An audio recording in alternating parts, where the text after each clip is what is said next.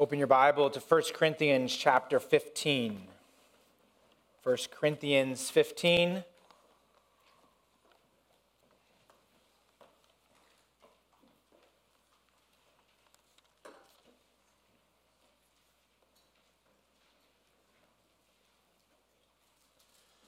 Well, in 2022, there was a team of young people called the Dutch Domino Team.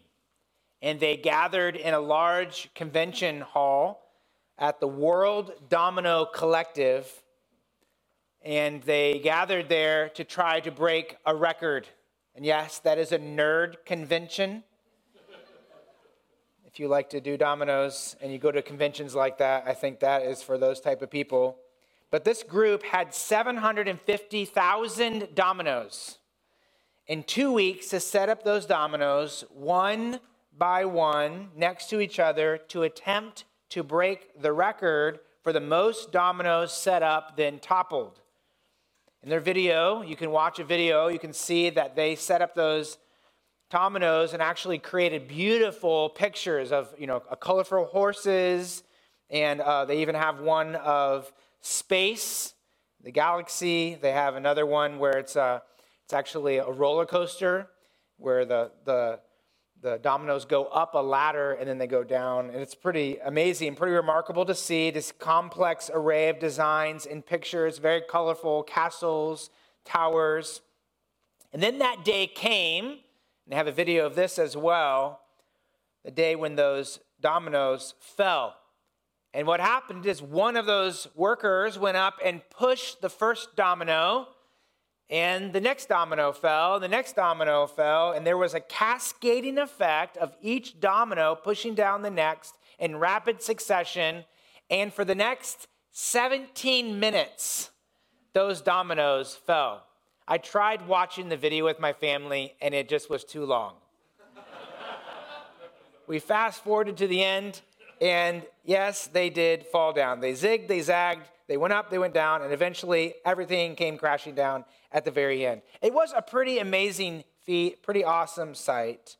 But as you watch those dominoes fall, we expect that the next one will fall. The next one will fall. We expect them to all come crashing down in sequential order until the end. And I want to give you that picture when you think about the sovereign plan of God. God's sovereign plan is fulfilled in sequential order, whereby one event affects the next, then the next, then the next, and that continues to happen until the end. And if you look at it from God's perspective, his order of history is beautiful. It displays his glory and his salvation. He causes history to take place according to his design. And it's like he set up history as these events, and one happens and it affects the next event, like those dominoes set up. And eventually until the end, when it is over. However, when you're down in the midst of history, when you, if you want to say, are one of those dominoes, sometimes you don't really know what's going on, right? And sometimes you're waiting, sometimes you're wondering if it's all going to work out or what's even happening.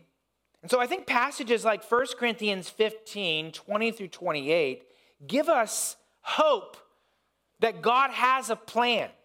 And not just that he has a plan, but his events, his timeline is put in order on purpose.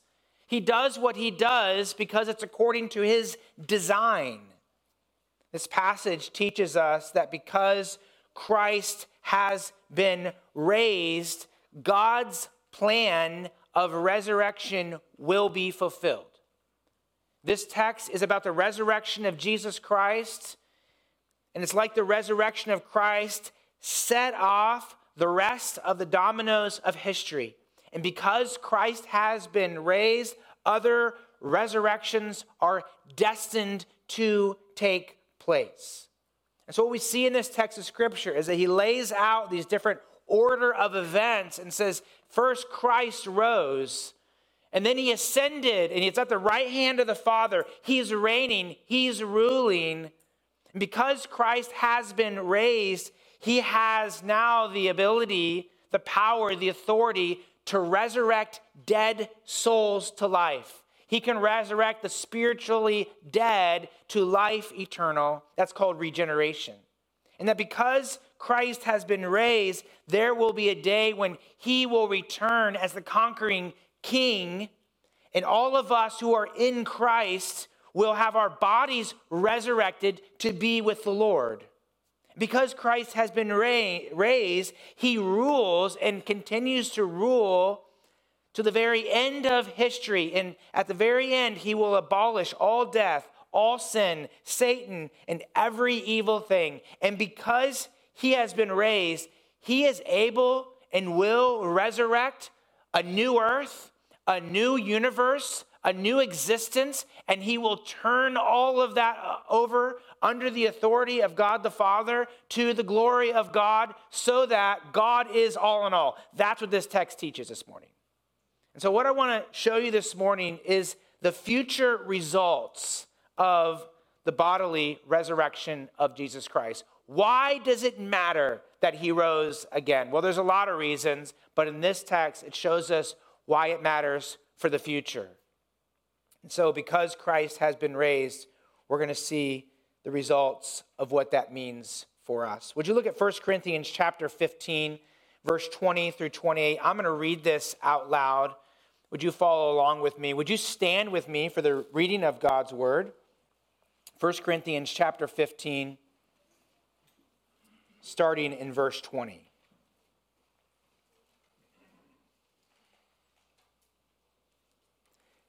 But in fact, Christ has been raised from the dead, the first fruits of those who have fallen asleep. For as by a man came death, by a man has come also the resurrection of the dead. For as in Adam all die, so also in Christ shall all be made alive. But each in his own order, Christ the firstfruits, then at his coming those who belong to Christ. Then comes the end, when he delivers the kingdom to God the Father, after destroying every rule and every authority and power. For he must reign until he has put all his enemies under his feet. The last enemy to be destroyed is death. For God has put all things in subjection under his feet.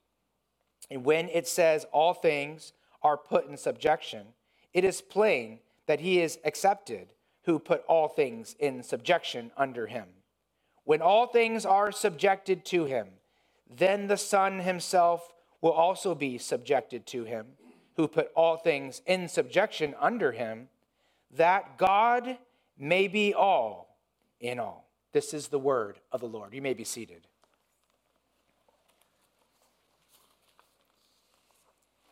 Back at this time, in the first century, in the Greco-Roman world, there was a view, the most predominant view was that there was no resurrection of the dead. That is to say, they believed once your body died, that was it, no more body. Your soul may continue on, but there's no body after that. There's no resurrection of your body. And that Greek worldly philosophy infiltrated Judaism. If you remember in Matthew chapter 22, the Sadducees, they didn't believe in the resurrection of the dead. So they tried to trick Jesus with a question about that. And Jesus says, you don't know the scripture. The scripture actually teaches that God does raise the dead. But that same Greek doctrine infiltrated a local church like this in Corinth. And so you can see that in verse number 12. In verse 12, Paul identified this as a problem. He says at the end of that verse that some of you say that there is no resurrection of the dead. So this makes no logical sense. If you believe that Jesus rose from the dead, then it follows that there is a resurrection of the dead. So you can't believe that Jesus rose from the dead and also believe there's no resurrection of the dead. And that's what he says in verses 12 through 19. He gives the logical implications of rejecting bodily resurrection. And basically his conclusion is, if you believe that a person doesn't have a bodily resurrection after death, if that's not possible, then Jesus never rose again. Then the scriptures aren't to be accepted and believed. In fact, there's no salvation. We're hopeless. Let's go home. There's no point on coming to church and saying you're a Christian. But in verse 20, Paul responded to that hopeless false doctrine with truth. Look at verse 20. He writes, but in fact, Christ has been raised from the dead. It's a fact. It's true. Like at Easter, we say, he is risen. And I said this last week, he is risen. And we respond with, he is risen indeed. And why we do that is we're reminding ourselves of the truth, of the reality that he is not dead. He is alive. He rose again, and he still is alive. And that resurrected human body, he truly is God. Jesus truly is God, and he truly became man, and he truly was resurrected as a man. We live in a society that likes to pretend that facts don't matter, right? People often say, well, that's your view of truth, and I have my truth, right? Or you have your interpretation, I have mine, or that's true for you, but not true for me. But that's not reality, right? If your view is not factual, then you're wrong.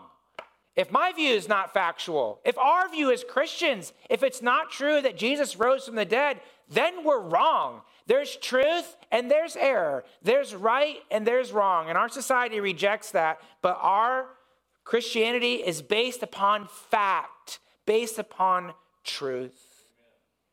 So the resurrection of Jesus is evident. It's true. It's a reality. Just as much as you are sitting in this room and that's a reality, Jesus is at the right hand of the Father. He has risen and he is in heaven now. So why does it matter? If that's the fact, if it's like, okay, he's risen, why does it matter? You might be a child in this room and be like, yeah, I hear about the resurrection all the time. What does it really matter that he's been, like, how does that affect me? How does it affect our world? How does that affect history? That's really the question before us in this text this morning. And really the answer is that the resurrection of Christ set off the chain of divine events that will conclude with the entire creation being resurrected.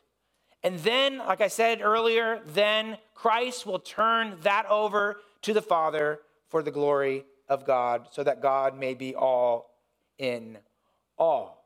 And so let's look at some of the reasons, some of the results of Christ's resurrection.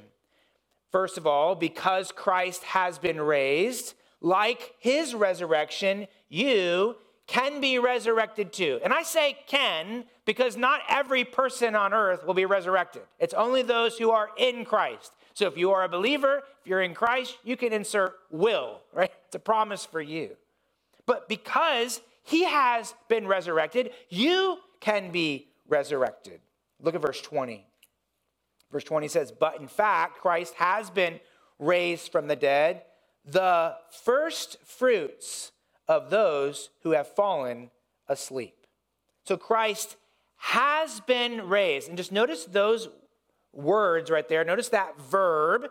It's a perfect tense, which is important because it means that it happened at a certain point in history and it has continuing results. In other words, there was a time in history that the Bible records that Mary Magdalene went to the tomb and she found out that, yes, just moments before that, we don't know how long before that, but moments before that, Jesus had come out of that tomb and he had been resurrected. And it continues, like he's still in that resurrected body. And so that means that it's something that continues on. He is alive in that resurrected body today. And then notice that verb says that Christ has been raised. It's a passive. It's something that happened to him. So here's a question. Who raised Jesus from the dead? What do you think about that? What's the answer to that question? Who raised Jesus from the dead? The answer the scripture gives, and let me show this to you in a moment, the answer is that it was the triune God. We believe The Bible teaches God is one being who eternally exists as Father, Son, and Spirit. So the answer to the question, who raised Jesus from the dead? Well, it was God from the Father through the Son by the Holy Spirit. Now, when I say that, do you go, oh, wow, this is like hurting my head? It might. But I hope also you consider that and think, I really want to know what that means. Because there's a point when we consider God that he is beyond our full comprehension because he's infinite, we're finite. And as we go into eternity, we will gain more and more knowledge about God, and that will happen for eternity. I don't think we'll ever fully comprehend him because he's infinite. We are finite individuals. But we worship a God who is one being yet three persons, and it's important for us to understand that because that's how God works. That's how he resurrected Jesus from the dead. And get this, that is how he will resurrect us as well. So who raised Jesus from the dead? It was the triune God. So let me just show this to you. I have some verses on the screen up here for you. First, Galatians chapter 1, verse 1. The Father raised Jesus from the dead. So it was from the Father. It was the Father's will. It was his plan. And then we read in John chapter 10, verse 18, that Jesus said that nobody takes his life from him. In other words, he didn't die by accident. He actually chose to go to the cross and actually chose to die. Remember, he said on that cross that he gave up his spirit. Into your hands I commit my spirit. In other words, he gave the indication that he was choosing to die at that moment.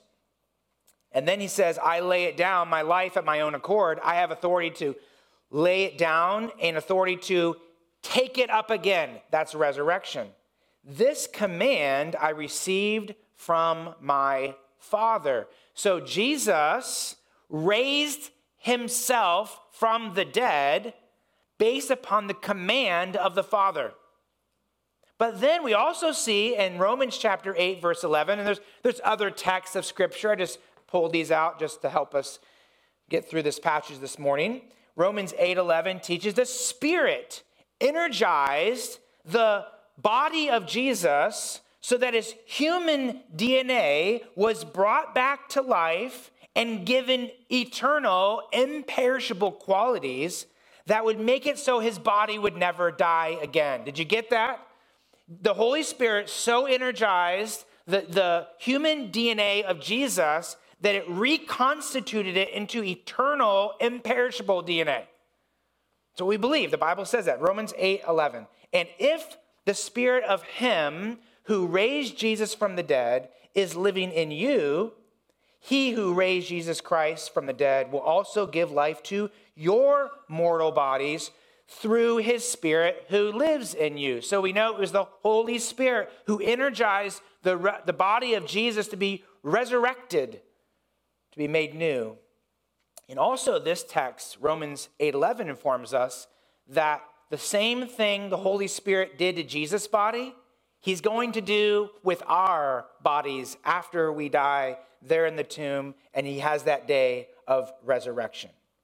And so why is it important who resurrected Jesus? Well, it's because Christ has been raised, and like his resurrection, you can be and will be, if you're a believer, resurrected too. The Father will command it to be so. The Son will appear in the air, and in obedience to his Father, he will make it so. And the Spirit will so energize your body that he will take your earthly DNA, he will reconstitute it and supernaturally organize it so that your body will be incorruptible, eternal, holy, without flaw, perfectly made in the image of God. And all God's people said, amen.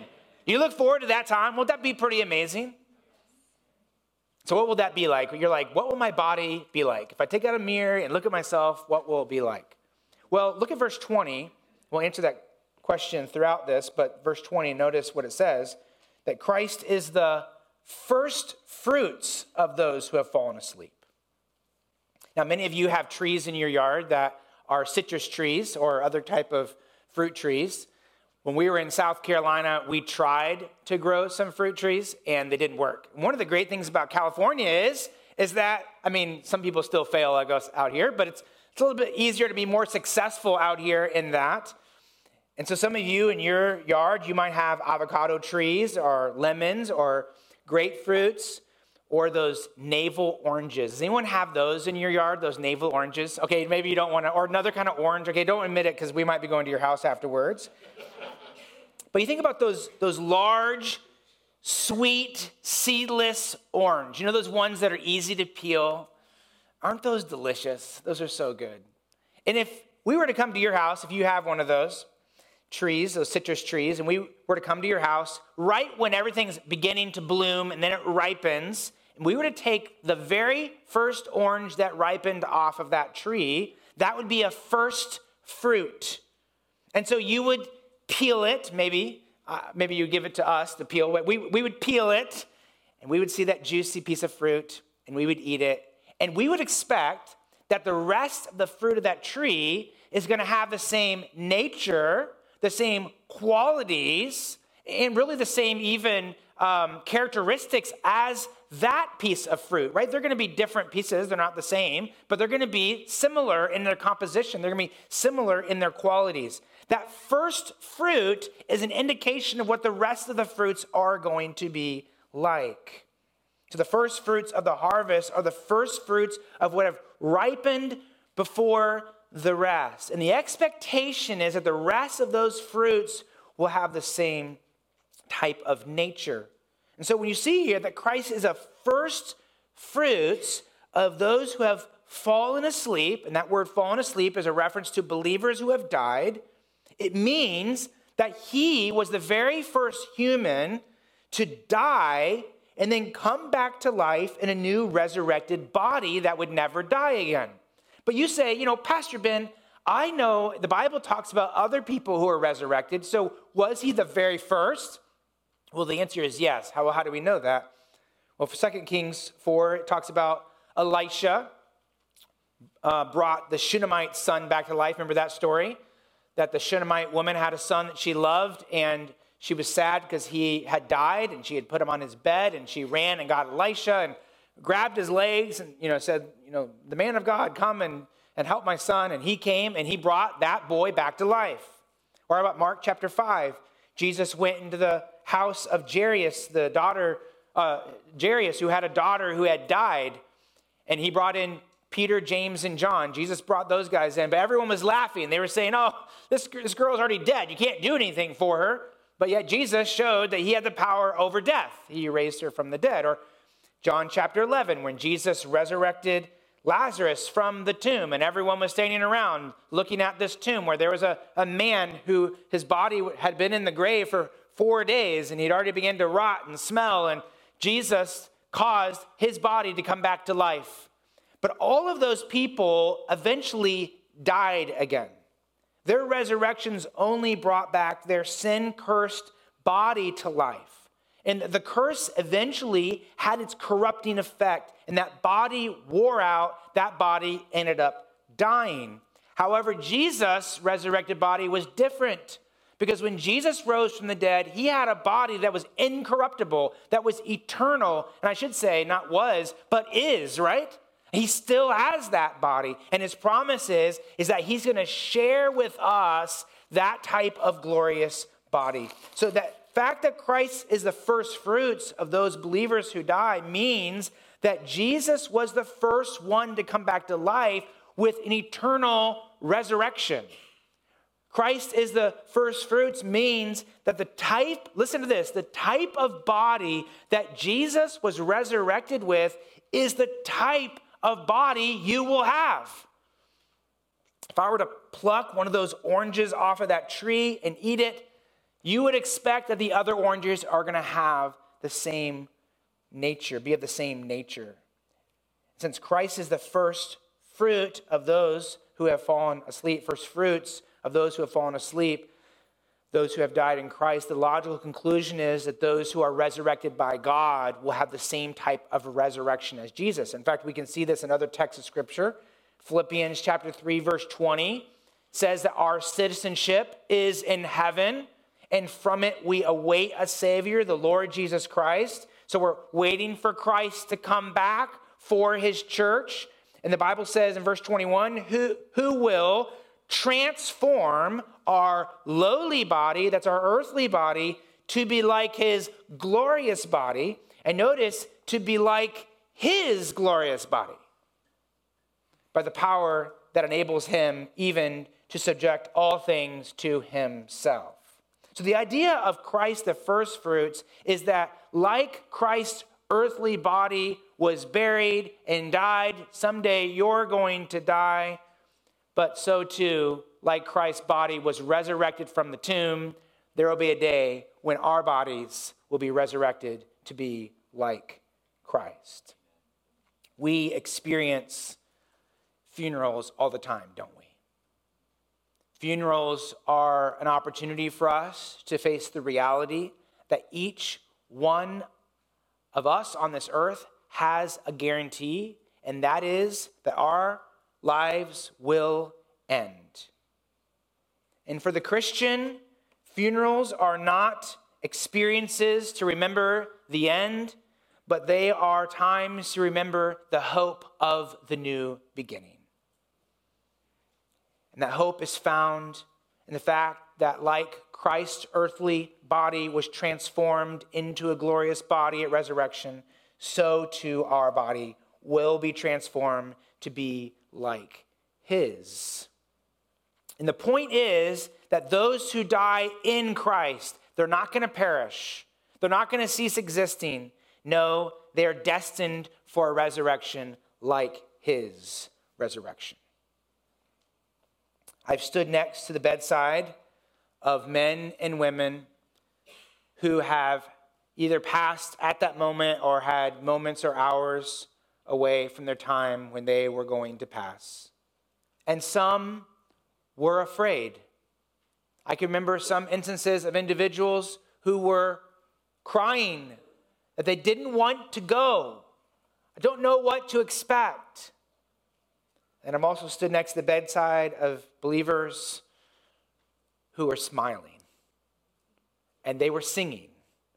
Or other people around were singing, and they were trying to sing, and they were rejoicing, and they were eager to go. And I could say, frankly, those have been the majority of the ones I've experienced. But what's the difference between the two? I really think the difference is that one person who's not eager, they're even maybe a little afraid, they don't know what to expect on the other side. Because all those individuals I was talking about, like, they confessed faith in Christ, and I do really believe that they were believers. But I think some of them, they had a really immature view of what was going to happen next. I mean, they longed to stay in this world because this seemed like reality. The other side didn't seem like reality. And I think part of the problem is that they didn't have a realistic expectation of what God was going to do to their body and where they were going to go. I mean, think about it this way. If you imagine yourself floating in space for eternity, who would want to do that? Like, I've heard of people being like, well, what are we going to do if we're like just floating around in heaven, or we're like, we're like these ghosts that are like, that's not what the Bible teaches. The Bible doesn't teach that. You believe something that's false. So if you believe that, no wonder you're going to be scared or not want to go there. Who wants to go float somewhere, by Neptune? That's weird. That's not the Bible. But the Bible teaches that we can long for eternity because we will see Jesus face to face in a resurrected body. It's not that you're going to look just like Jesus, okay? It's not like everyone in here is going to be like little Jesus walking around, heaven and in the new earth someday. But it's the idea is that your body will be glorified like Jesus. Like his DNA was supernaturally glorified, so he had an eternal human body. Your DNA will be supernaturally glorified, so you'll have an eternal human body. And here's the cool thing, is that you're going to look like you. I mean, hopefully people like me will have more hair, and you knew that joke was coming at some point, okay? But the point is that when we see each other, you don't have a new body. You're not going to be some robot in heaven, that just is like all these plain, like those movies you see where everyone's just plain, like, and you're like, who are you? And it's not like you're not going to remember people. You have your memories. You're going to know people. You're going to remember people. I'm going to look at Jorge and be like, Jorge, you look good, man, in your resurrected body. You look good on earth too, but really look good as you're glorified now. Does that make sense? Like, that's what we're looking forward to. It means that you are truly human in eternity. Our world longs to picture what the next life is like, right? I mean, you have these movies that come out, and it's like, heaven is for real. And I can't believe how many people have talked to me over the years about movies or books like that. Like, have you seen that? Oh, it makes it so real. It's like that heaven is real. Can I just tell you, those baloney movies, don't watch those. If you want to know that heaven is for real, you know what the Bible says to do? Look at Jesus. When he rose again, he was for real. Like, he ate, he touched people, he talked to people, he fellowshiped. If you want to know that heaven is for real, look at Jesus and look at him after he rose again. He wasn't a ghost going around, and he did do some things that were like, how did he do that? Okay, but the idea is, people recognized him. And there were times when some people didn't, but that was because he supernaturally prevented them from knowing. But once he allowed them to know, they were like, yes, Jesus. It's like Mary Magdalene turns around. She's like, Rabbi, wow, you were dead and now you're alive. But that's you, right? They recognized him. He was truly human. If you want to have the guarantee that heaven is for real, that the other side is actually a real place. So you're gonna breathe real air. You're really truly human. Actually, look to Jesus. Consider the resurrected body of Jesus. And in fact, in verses 42 through 53 in 1 Corinthians 15, we'll look at more detail of this. So you can look forward to that, okay? 1 Corinthians 15, 42 through 43, we're going to look at more of that resurrection body. And so in the meantime, here's something you can do. Why don't you go through and study the resurrected body of Jesus? And look at what Jesus was able to do, and look forward to God giving you a body like that someday. Because Christ has been raised, like his resurrection, you will be resurrected too. And then the second point is, because Christ has been raised, at regeneration, your soul is resurrected to life. Look at verse number 21. Verse 21. For, or you could say, because, as by a man came death, by a man has come also the resurrection of the dead. For, as in Adam all die, so also in Christ shall all be made alive. Notice that word for in verse 21 and verse 22. It starts off those verses and identifies that Paul was giving reasons why we can be confident in our inevitable resurrection. And the reason really looks like this.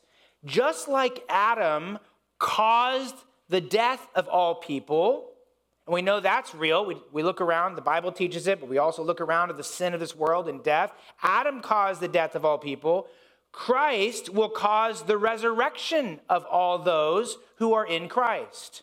So look at verse 21. Think about the reasoning here that he gives for confidence that we will be resurrected. Verse 21, for as by a man, that man is Adam. So notice he's going to parallel these two men, Adam and Jesus. We're going to look at the cause and effect these men had upon us. As by a man, Adam, came death, as by a man. And notice that Jesus is referred to as a man. You know why? Because he's truly man. He became man. So he's truly God, truly became man. So by a man has come also the resurrection of the dead. So who brought death into the world? Well, Genesis records that it was Adam, the very first human God created. And Adam was our human representative. He was the representative for the entire human race. And so Romans 5:12, you can read it on the screen here, or you can look it up yourself. Romans 5:12 says, therefore, just as sin came into the world through one man, that's Adam, and death through sin. So death spread to all men because all have sinned. So Romans 5:12, 1 Corinthians 15, other texts of Scripture teach that when Adam sinned, he was our representative. So that when he sinned, we were in Adam, and all of us sinned as a human race. And his sin brought the curse upon himself, but also upon the rest of the human race. So verse 22, notice verse 22 reads, in Adam, so notice those two words, very important, in Adam all die. So what does it mean that we are in Adam? Well, let me talk about two different aspects of it. One is biological. Biologically, all human DNA was generated, inherited from Adam.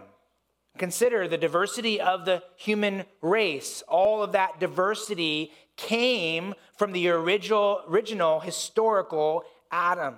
And the curse affected his body so that eventually his body failed and died. And he passed on he passed on to us that corruptible type of body, so that we are born, our bodies will fail, and eventually our bodies will die as well. So biologically, we're in Adam, in that we are generated from him, and we inherited that type of corruptible body. Spiritually, number two, spiritually, all humans are in Adam, in that we inherited his sin nature. We inherited the sin nature of Adam. Your father, your biological father, passed on to you what ultimately Adam passed on to all of us, and that was a sinful nature. And our sinful nature has rendered our souls spiritually dead. That means that our souls, from conception, our souls are spiritually corrupt. Our souls are sinful, and therefore we sin. Our natural bent is not to love God, it's to love ourselves. Our soul's desire is from birth to live outside of God's will instead of in the will of God.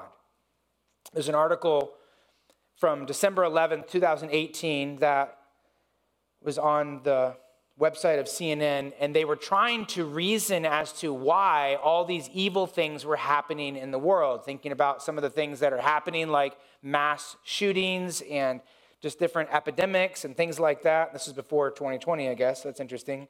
But anyways, this is what was written by this author. When we hear about the bad things happening, especially when lives of many are lost or damaged at the hands of a few, we need to remind ourselves that people are generally good. We are hardwired for goodness. So when we watch the news, we remember people are good, which is the exact opposite of what you're supposed to be thinking about. And you know that last line, I thought about this when I was coming in here this morning. I thought, hardwired. Who hardwired us? It's almost like there's a God who hardwired us. It's almost like CNN believes in God, but he believes in a God who hardwired us for goodness, but yet we do evil. Okay, so that God didn't work out very well, did he? But the point is, this is what our world believes. Our world believes that humans are basically born good. Evil, our world believes, is only a result of your environment. The world believes that people only turn bad when external forces beyond their control turn them away from their basic goodness. So it's the idea that, you would be a good person if you didn't have outside forces, maybe other individuals who are basically good. I'm trying to follow the logic here, who get you to do things that are bad. Obviously, the logic doesn't work. The Bible teaches that it's not logical, but also the Bible teaches the exact opposite. The Bible says in Psalm 58:3, even from birth, the wicked go astray. From the womb, so even before birth, from conception, the womb, they are wayward, spreading lies. Now, can you imagine if I were to go to Walmart?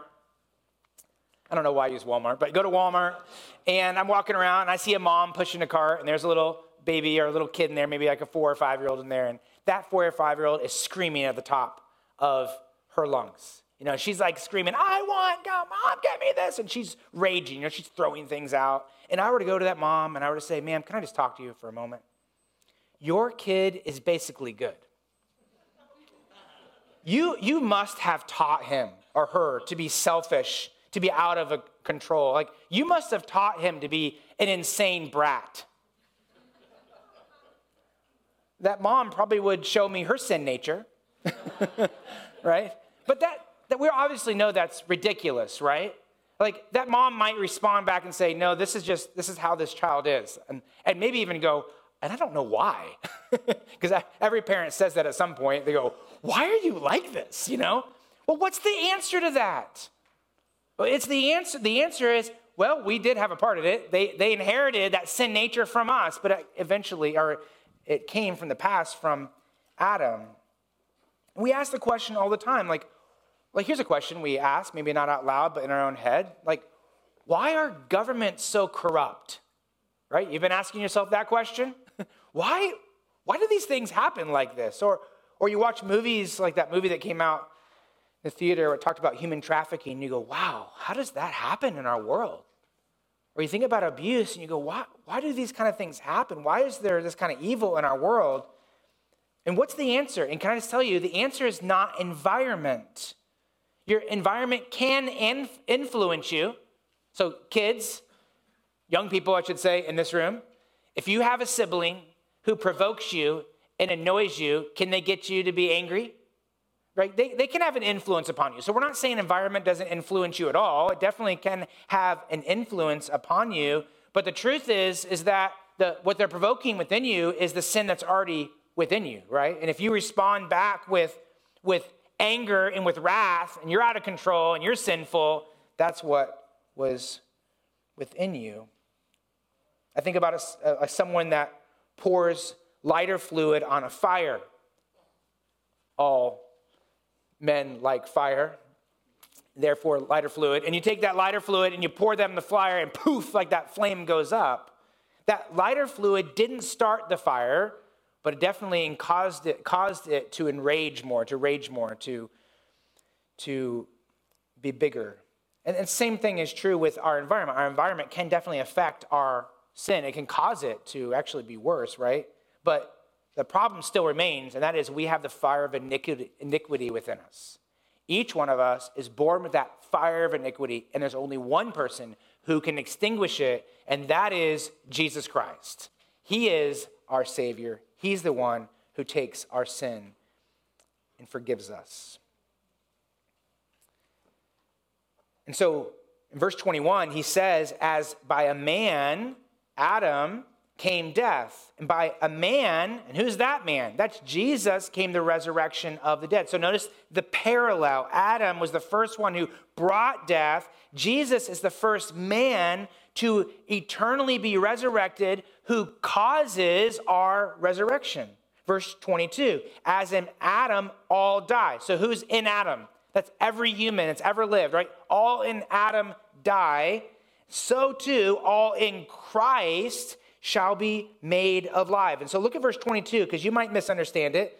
It says, so also in Christ shall all be made alive. So everybody gets resurrected to life to live with God forever. Is that what that teaches? No, that's universalism, which basically says that no matter what you believe, you're going to be resurrected to be with the Lord forever.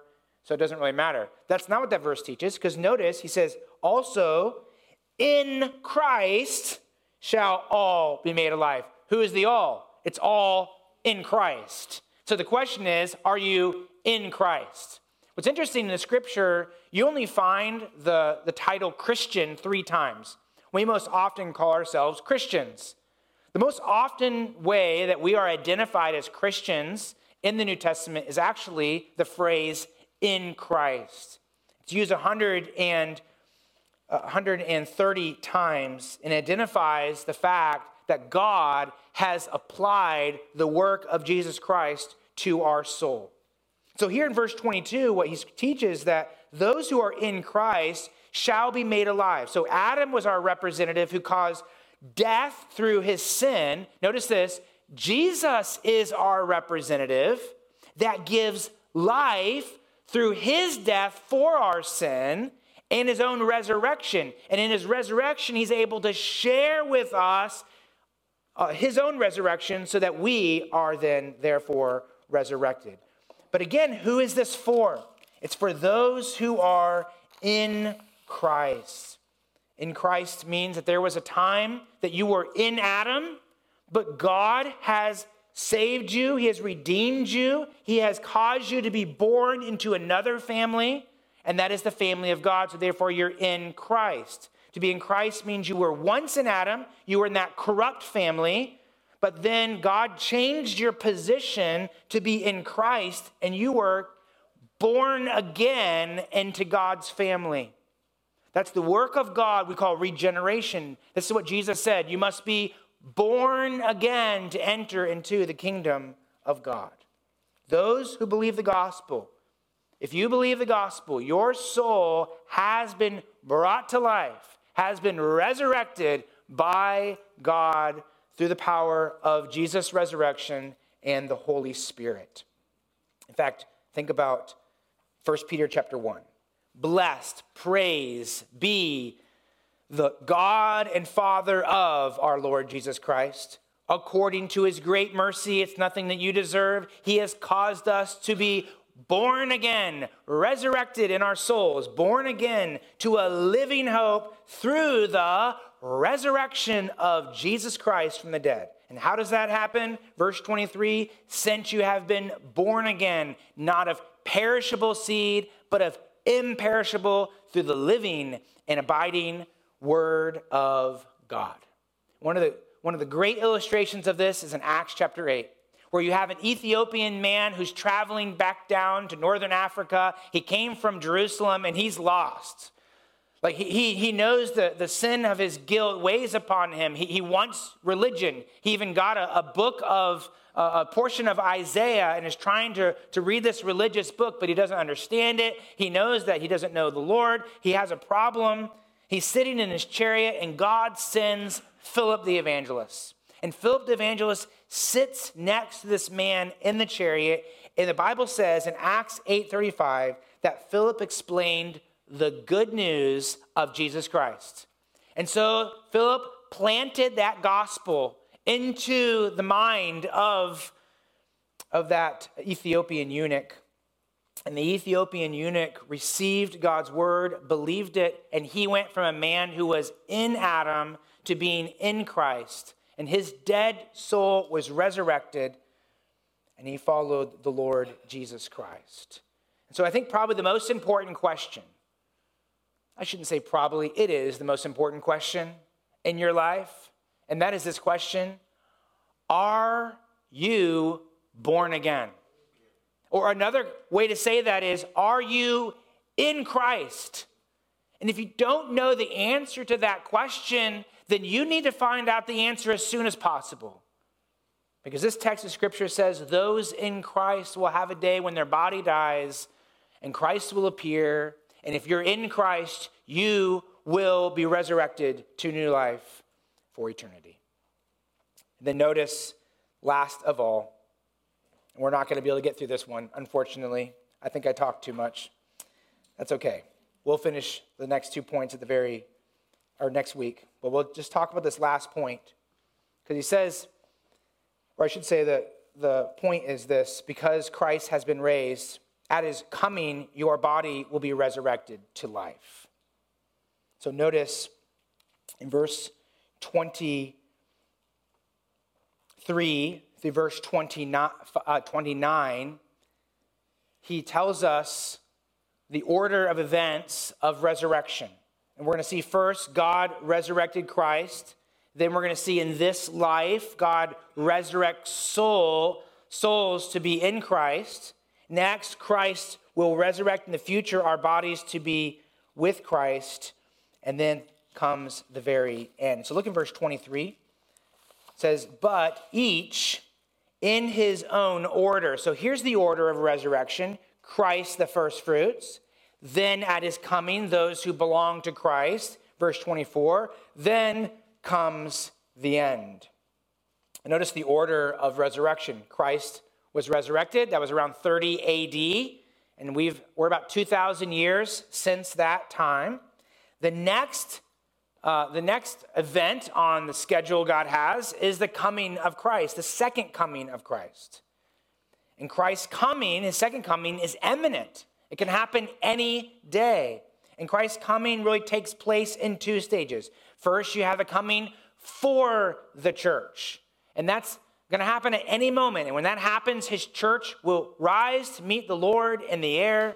And at that moment, we will have our bodily resurrection. There will be 7 years of tribulation and judgment upon the earth. And then Christ will come with his church back to the earth to reign and rule for 1,000 years. And then verse 24 says, the end. That's the consummation of all things. So let me fast forward a little bit here. Because what we're looking forward to next, the next event, is when Christ comes for his church.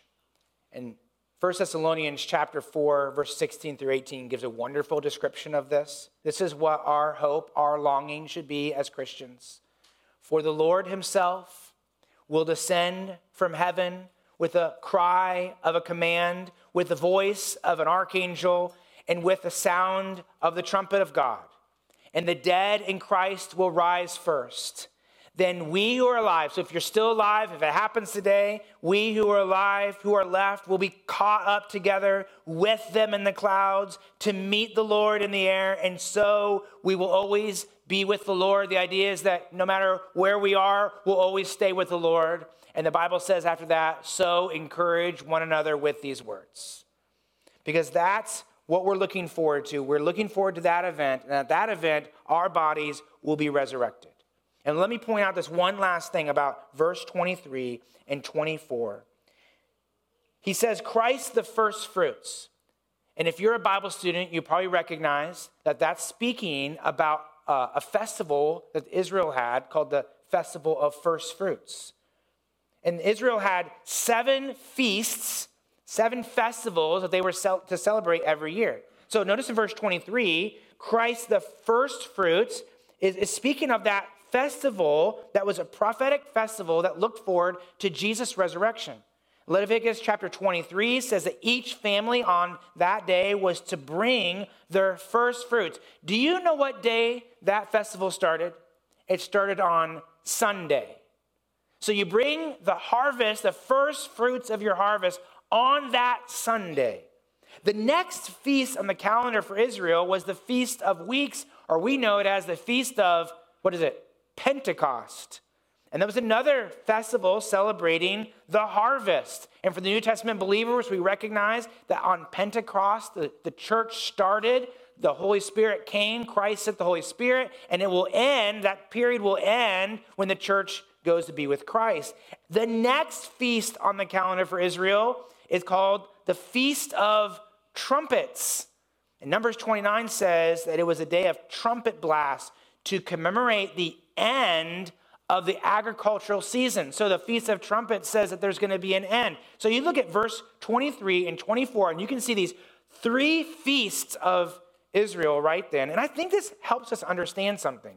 That is that God views history kind of like agriculture. Like you're going to go to a field and you're going to pluck out the ones that are ripe, and then you're going to come back and get the rest that are ripe, and eventually you're going to get all of them, right?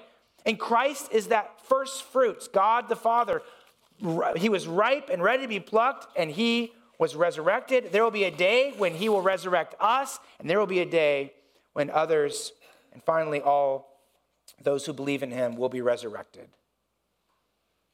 So I think this helps us to understand that God has his timing. And this helps us because I think there's many times where we wonder, what is God doing? You ever thought that? Like, what's happening in our country? What's happening in our world? What's even happening in our life? God has his timing. The scripture says Christ is on the throne. In fact, look at verse 25. Just look to next week. You're going to see this. It says, he must reign. That's Jesus. In fact, we're learning that song, he reigns. That's what it's talking about. Jesus right now is reigning.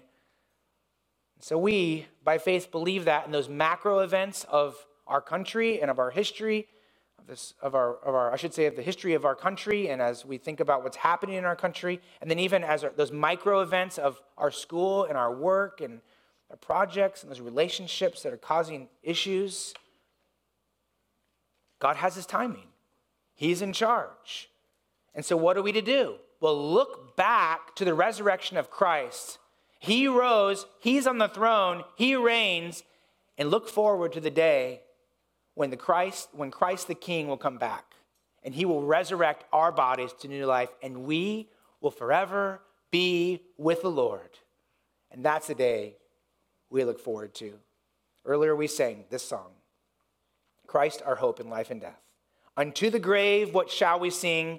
Christ he lives. So until we die, we're going to sing, Christ he lives, Christ he lives. And what reward will heaven bring? Everlasting life with him. There we will rise to meet the Lord, and sin and death will be destroyed, and we will feast forevermore in endless joy when Christ is ours forevermore. Amen to that truth. May we rest, meditate, and trust in that throughout this week until the last breath that we take. Let's pray.